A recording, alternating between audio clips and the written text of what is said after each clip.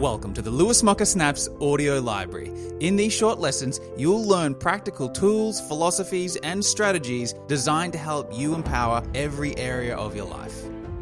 Mr. Snap, good morning. What's going on? We're doing a little question of the day today. Here it is.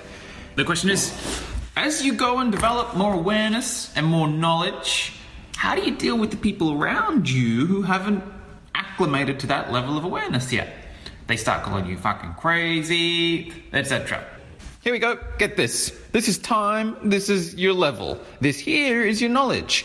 Most people, by the way, get out of high school and they don't do anything. They sort of track sideways until they die. But if you're a sharp chicken, your knowledge is going up. This second line here represents your results. Now, get this. Your knowledge will always precede your results. There will be a lag time before the level of knowledge that you have transfers into results.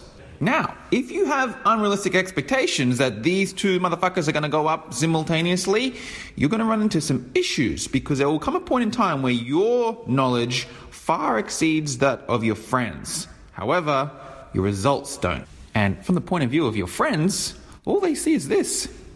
They see your results.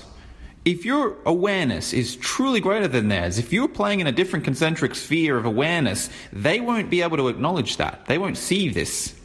When you start talking about things that are outside their awareness, all they're going to see is your results are here, you're talking smack, and they will come down on you. They will say, well, you are being a crazy motherfucker, you're talking shit, blah, blah, blah, blah, blah.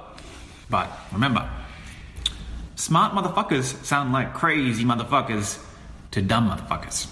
So, my advice is, when you get to this level here, and your knowledge exceeds that of the people around you, but your results haven't caught up yet, the cure is humility. You have to stay humble. Because if you get prideful, and you want to shove your awareness and your knowledge down people's throats, and say, you need to change this, and you want to try and change them, and say that you should be doing this, when your results haven't even caught up yet, they will beat on you.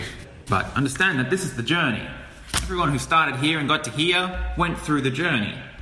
When I was an electrical apprentice, I made $10 an hour. My awareness was relatively high compared to the people around me. But my results weren't there.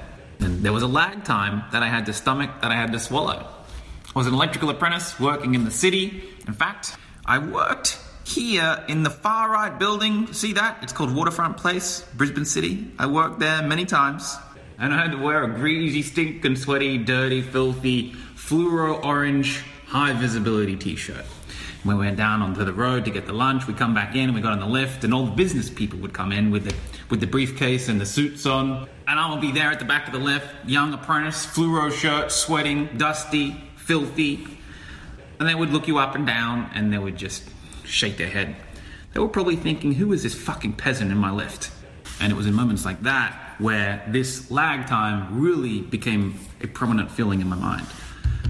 Because in my mind, I was already a multimillionaire. I had done the numbers forward. I was already very successful in terms of percentage growth. But the reality was that I was still an apprentice wearing a filthy, dusty, fluoro orange shirt at the back of the lift. So I would smile and I would think, you fucking wage slave fuck. I bet you don't know what I know. Wait 5 years. My advice is to keep those thoughts to yourself. I very rarely voice that. Because as soon as you open your mouth and you go into pride and you start telling everyone how smart you are and how successful you're going to be, you dissipate your power. Keep it within, use it as motivation. For more lessons like this, be sure to subscribe to my podcast. And if you prefer video tutorials, online courses, and even workshops, head over to my education portal at www.lewismocker.com and register for a free account. I really appreciate you listening to this brief lesson, and I look forward to seeing you in the next episode.